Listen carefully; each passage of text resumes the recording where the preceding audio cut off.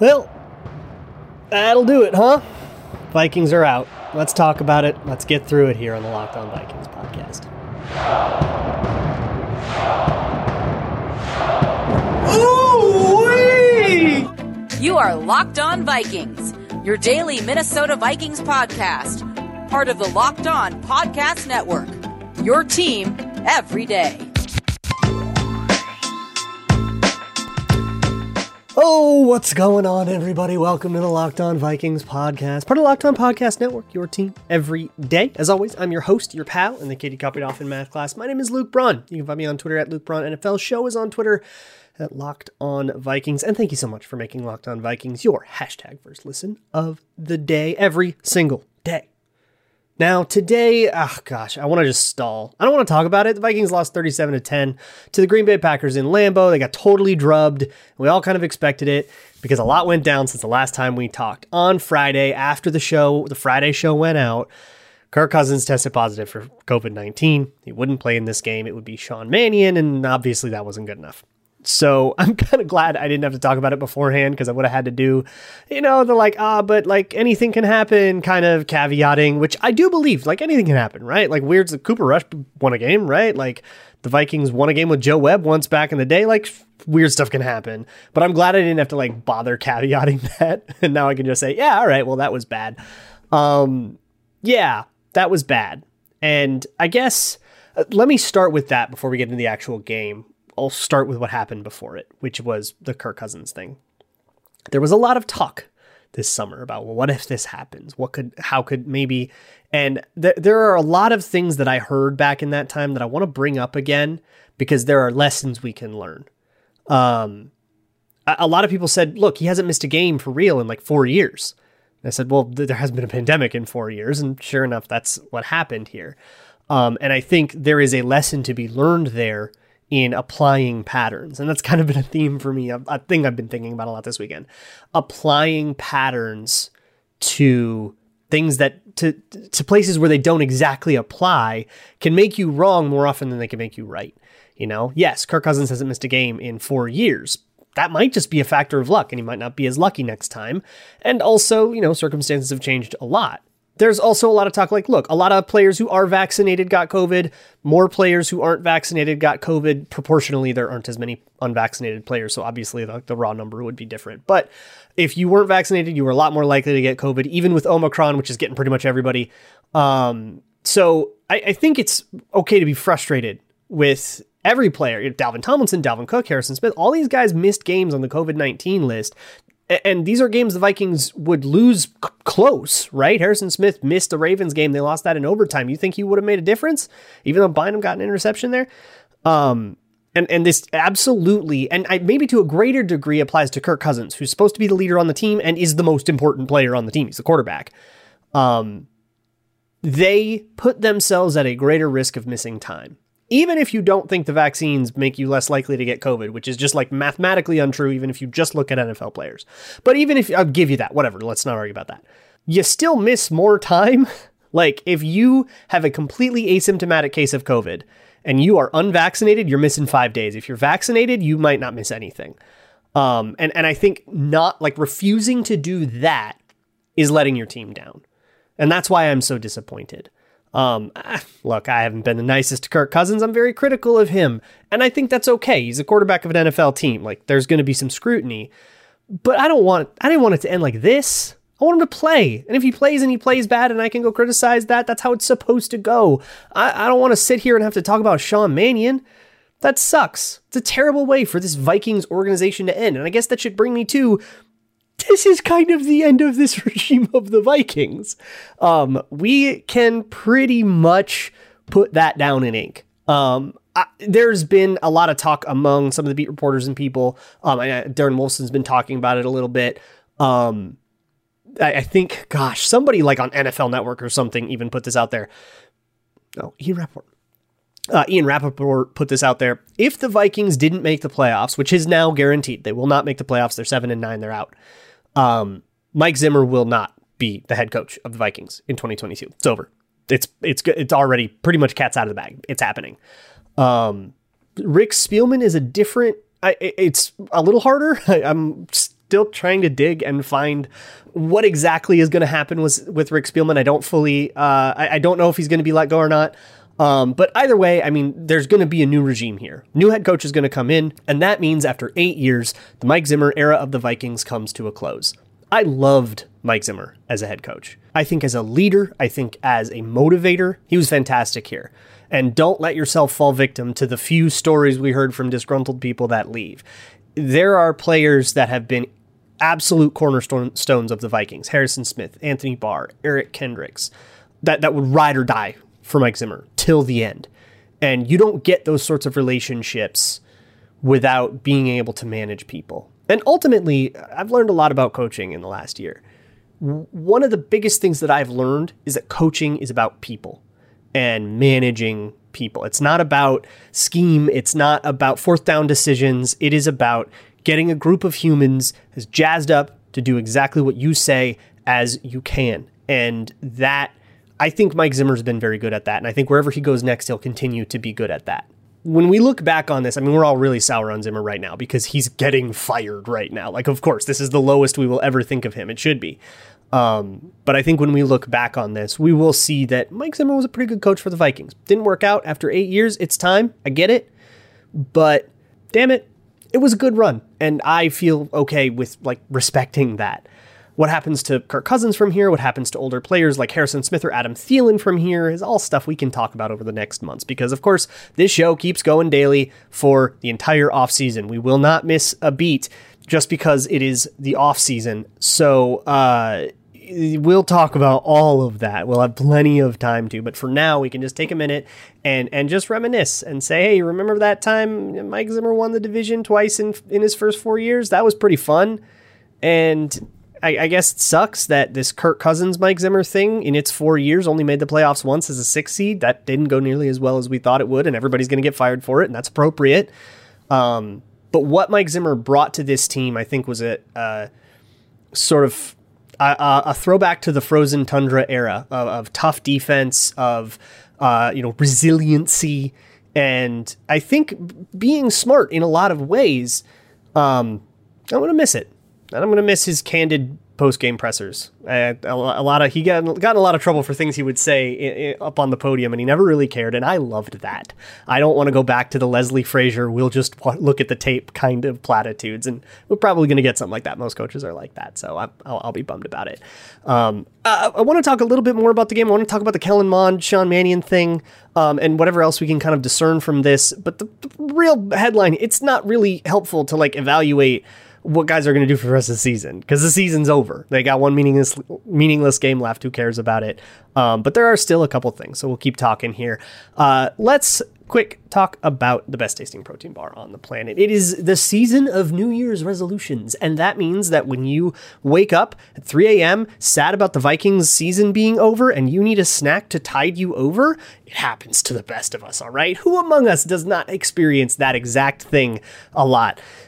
You can reach for a Built Bar. Tastes like a candy bar covered in 100% soothing, comforting, silky chocolate, and comes in a bunch of delicious flavors. So head on over to Built.com and you can enter promo code LOCKED15, LOCKED15. You can get 15% off of your order. One of these bad boys has like 17 grams of protein and like 130 calories, like 4 grams of sugar. It is so much better than a regular candy bar, but it'll trick your heart into thinking that you are eating a candy bar and being bad, but you don't have to be bad. So head on over to Built.com, use promo code LOCKED15 and get yourself one of the greatest tasting protein bars of all time.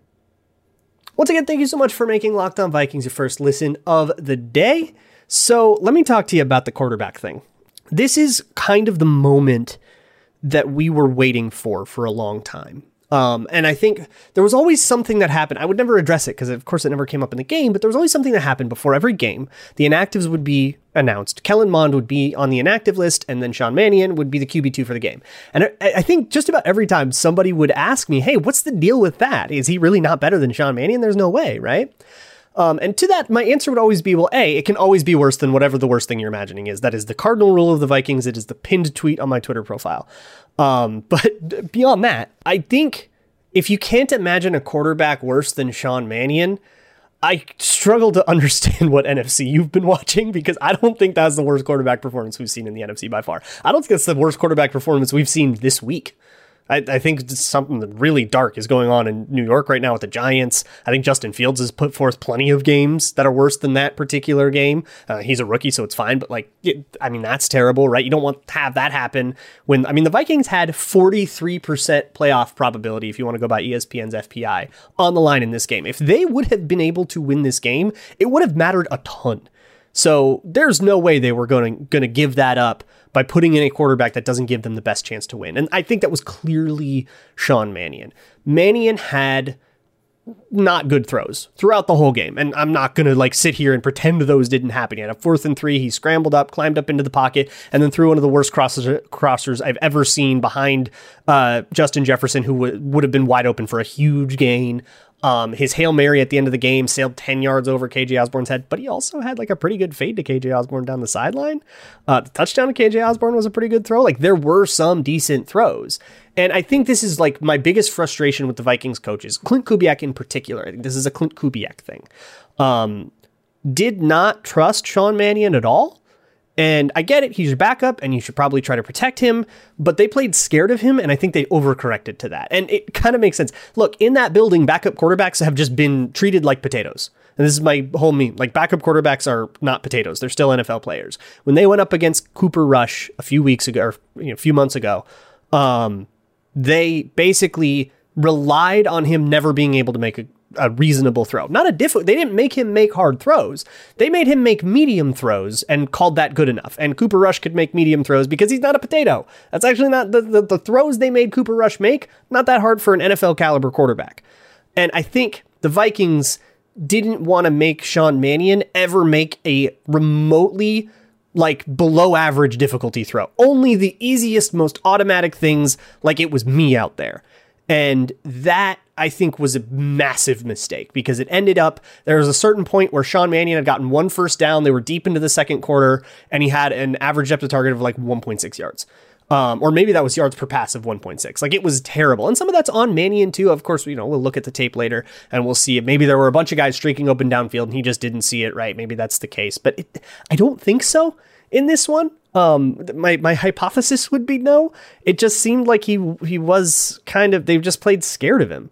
And look, they've played scared of Kirk Cousins too, which is even less excusable. He can make whatever throw, right?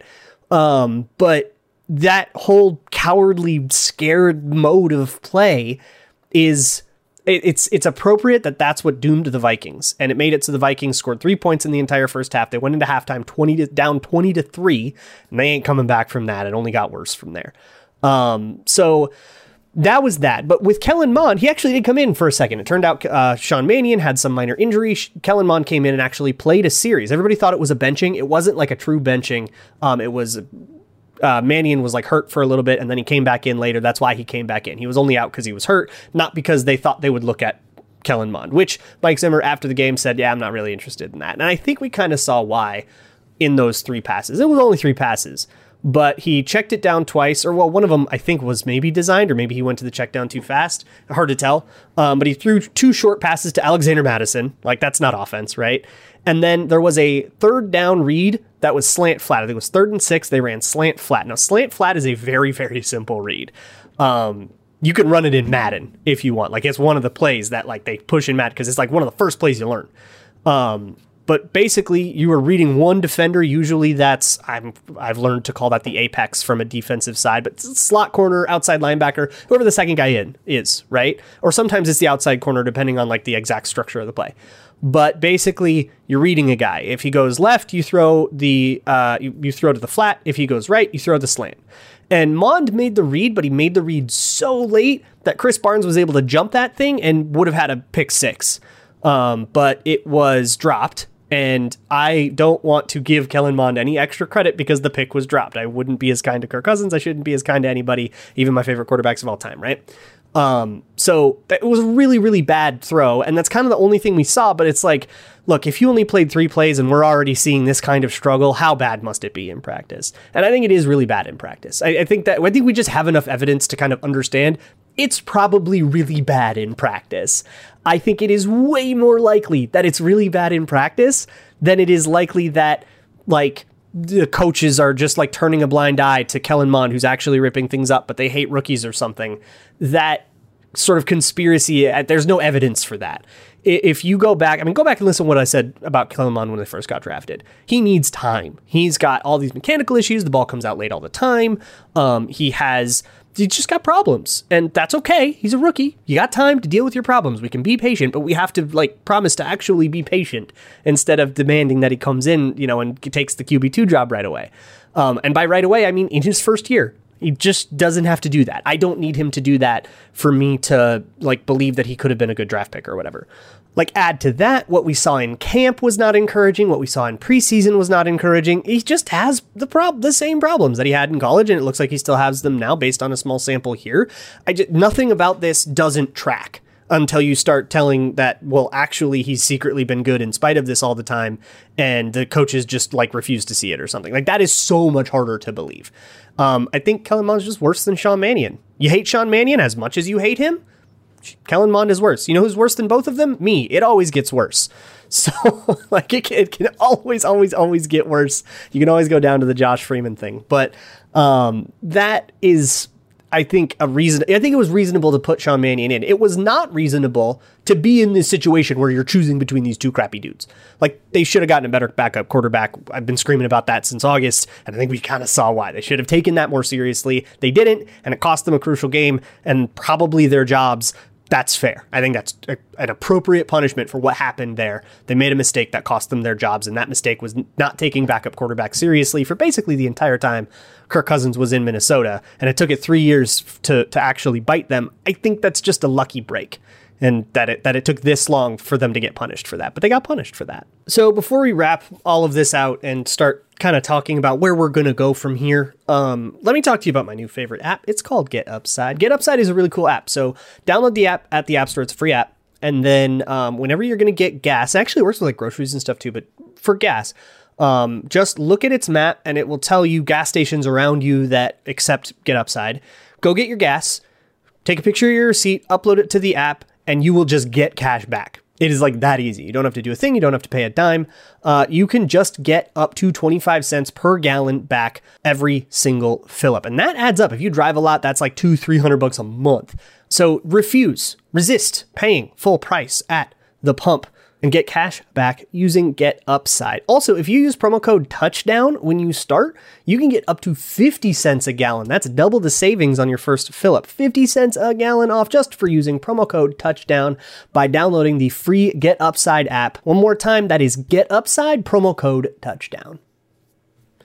Excuses aside, there is nothing worse in the entire world than getting blown out by the Green Bay Packers. That is a feeling that just sits with you, and you're probably really upset. Now, maybe you didn't have any expectations or anything, but you're lying if you're like sitting there saying, no, that didn't affect you at all. It just hurts to watch, even if you see it coming in a way that makes it worse, because it's like a car crash you can't do anything about. You just have to sit there and watch people suffer, and it's just sad.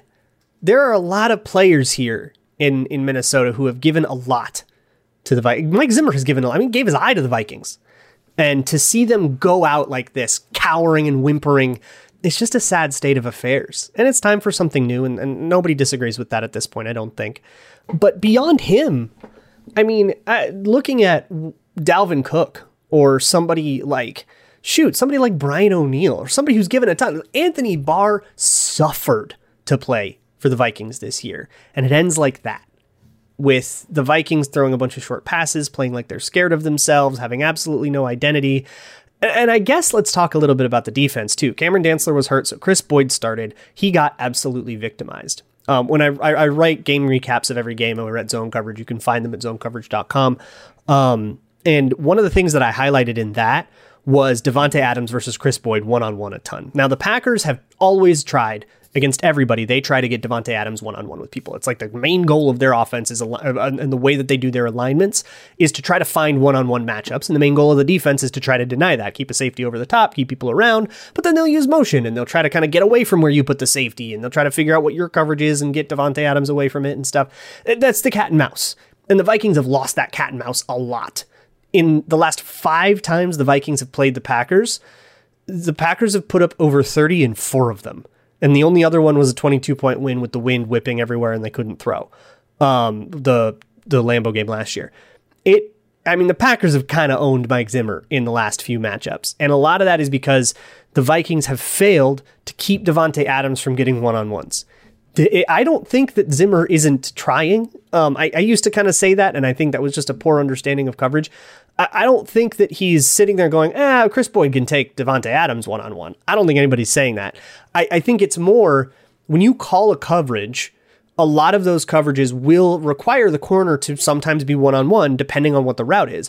You can make it so that the corner isn't one-on-one a lot, but you can't necessarily make it so that the corner is never one-on-one with a guy. So if the Packers want to, they can just figure out where Chris Boyd is on the play, put Davante Adams on him, have him run whatever route, and eventually they're going to find a coverage where he's one-on-one. And you have to do a better job with safeties. You have to adjust things. Maybe leave Mackenzie Alexander one-on-one more. But look, Mackenzie Alexander got victimized by Davante Adams too. So at a certain point, the way that these man-match coverages work is just not going to be able to stop every single one-on-one. At a certain point, you just have to hold up. And the Vikings couldn't hold up, and they haven't been able to hold up for years and years and years. And the other thing I just want to mention is, so Michael Pierce was out in this game, so they lost a lot of beef in their interior. They got worked in the run game. And it's like, again, second to last game of the season, do or die, need to win, need some help, and if you lose, you're out. It's just like the Christmas game. I mean, it wasn't six Aaron Jones touchdowns, but sometimes it felt like that, especially with A.J. Dillon. And there's something that's bothered me a bunch about the way the Vikings play defense lately. And I think this is another kind of fire Zimmer thing, like throw it on the pile, is that they have been taught to tackle. I think they're going for strips a lot instead of going for the hit. They're going for the shoulders. They're tackling very high. Hey, that's a great way to get a 15-yard flag. But also, it's a good way to have somebody like A.J. Dillon, whose legs are tree trunks, drag you for 3-4 yards. And that, when you can make a better tackle, even though you get the guy down eventually, a tackle for 3 yards versus a tackle for 7 yards, that kind of thing adds up over time. And I know they're going for fumbles. I know they're going for the big play, and a lot of that's game situation, and it's a coaching point and stuff, but I think they just do that way too much. And I think that's just a bad in-game coaching thing. I don't think Harrison Smith is a bad fundamental tackler. I think he has been given a poor instruction from his coach. And that, throw it on the pile for reasons that the Vikings need to go. Whatever happens from here on out, I will be here with you for it. And in the meantime, I think we're going to talk a lot about Vikings history just because it's what I'm into right now. We're going to talk a lot about the salary cap and all that. We'll go through all that stuff. What do we do with Danielle Hunter's contract? What's going to happen with Kirk Cousins' contract? What's going to happen with all the void years? How do we do this? Is it going to be a rebuilding year? All those burning questions and stuff. We will have all kinds of time to answer all of them. And then, of course, the draft will come and we'll do that. And then the summer will come and we'll do what we're going to do there. But that, for now, we're going to do a lot of focusing on, once the word is official from Mike Zimmer, I'm pretty sure I'm very sure that he's going to be fired, but I don't know what's going to happen in the front office. I don't know what else there. So we'll talk a lot more. I've already done a little bit on the coaches, but we'll maybe talk a little bit more about coaching candidates, maybe GM candidates if we can, if we have to. And we'll see kind of what happens to the organization from there. When the new coach is hired, we're going to spend a lot of time getting to know that person, what scheme they run, what players they should be looking for. Do I like it? Do I not like it? I don't know. I could see that. You've heard me already talk about some candidates, some I would like, some I wouldn't like. I'll see what that opinion is and reserve the right to change it if they prove me wrong. But as sad as I am about the Vikings and about the way that the season has gone down, I am in a weird way really excited to cover the next chapter with you all.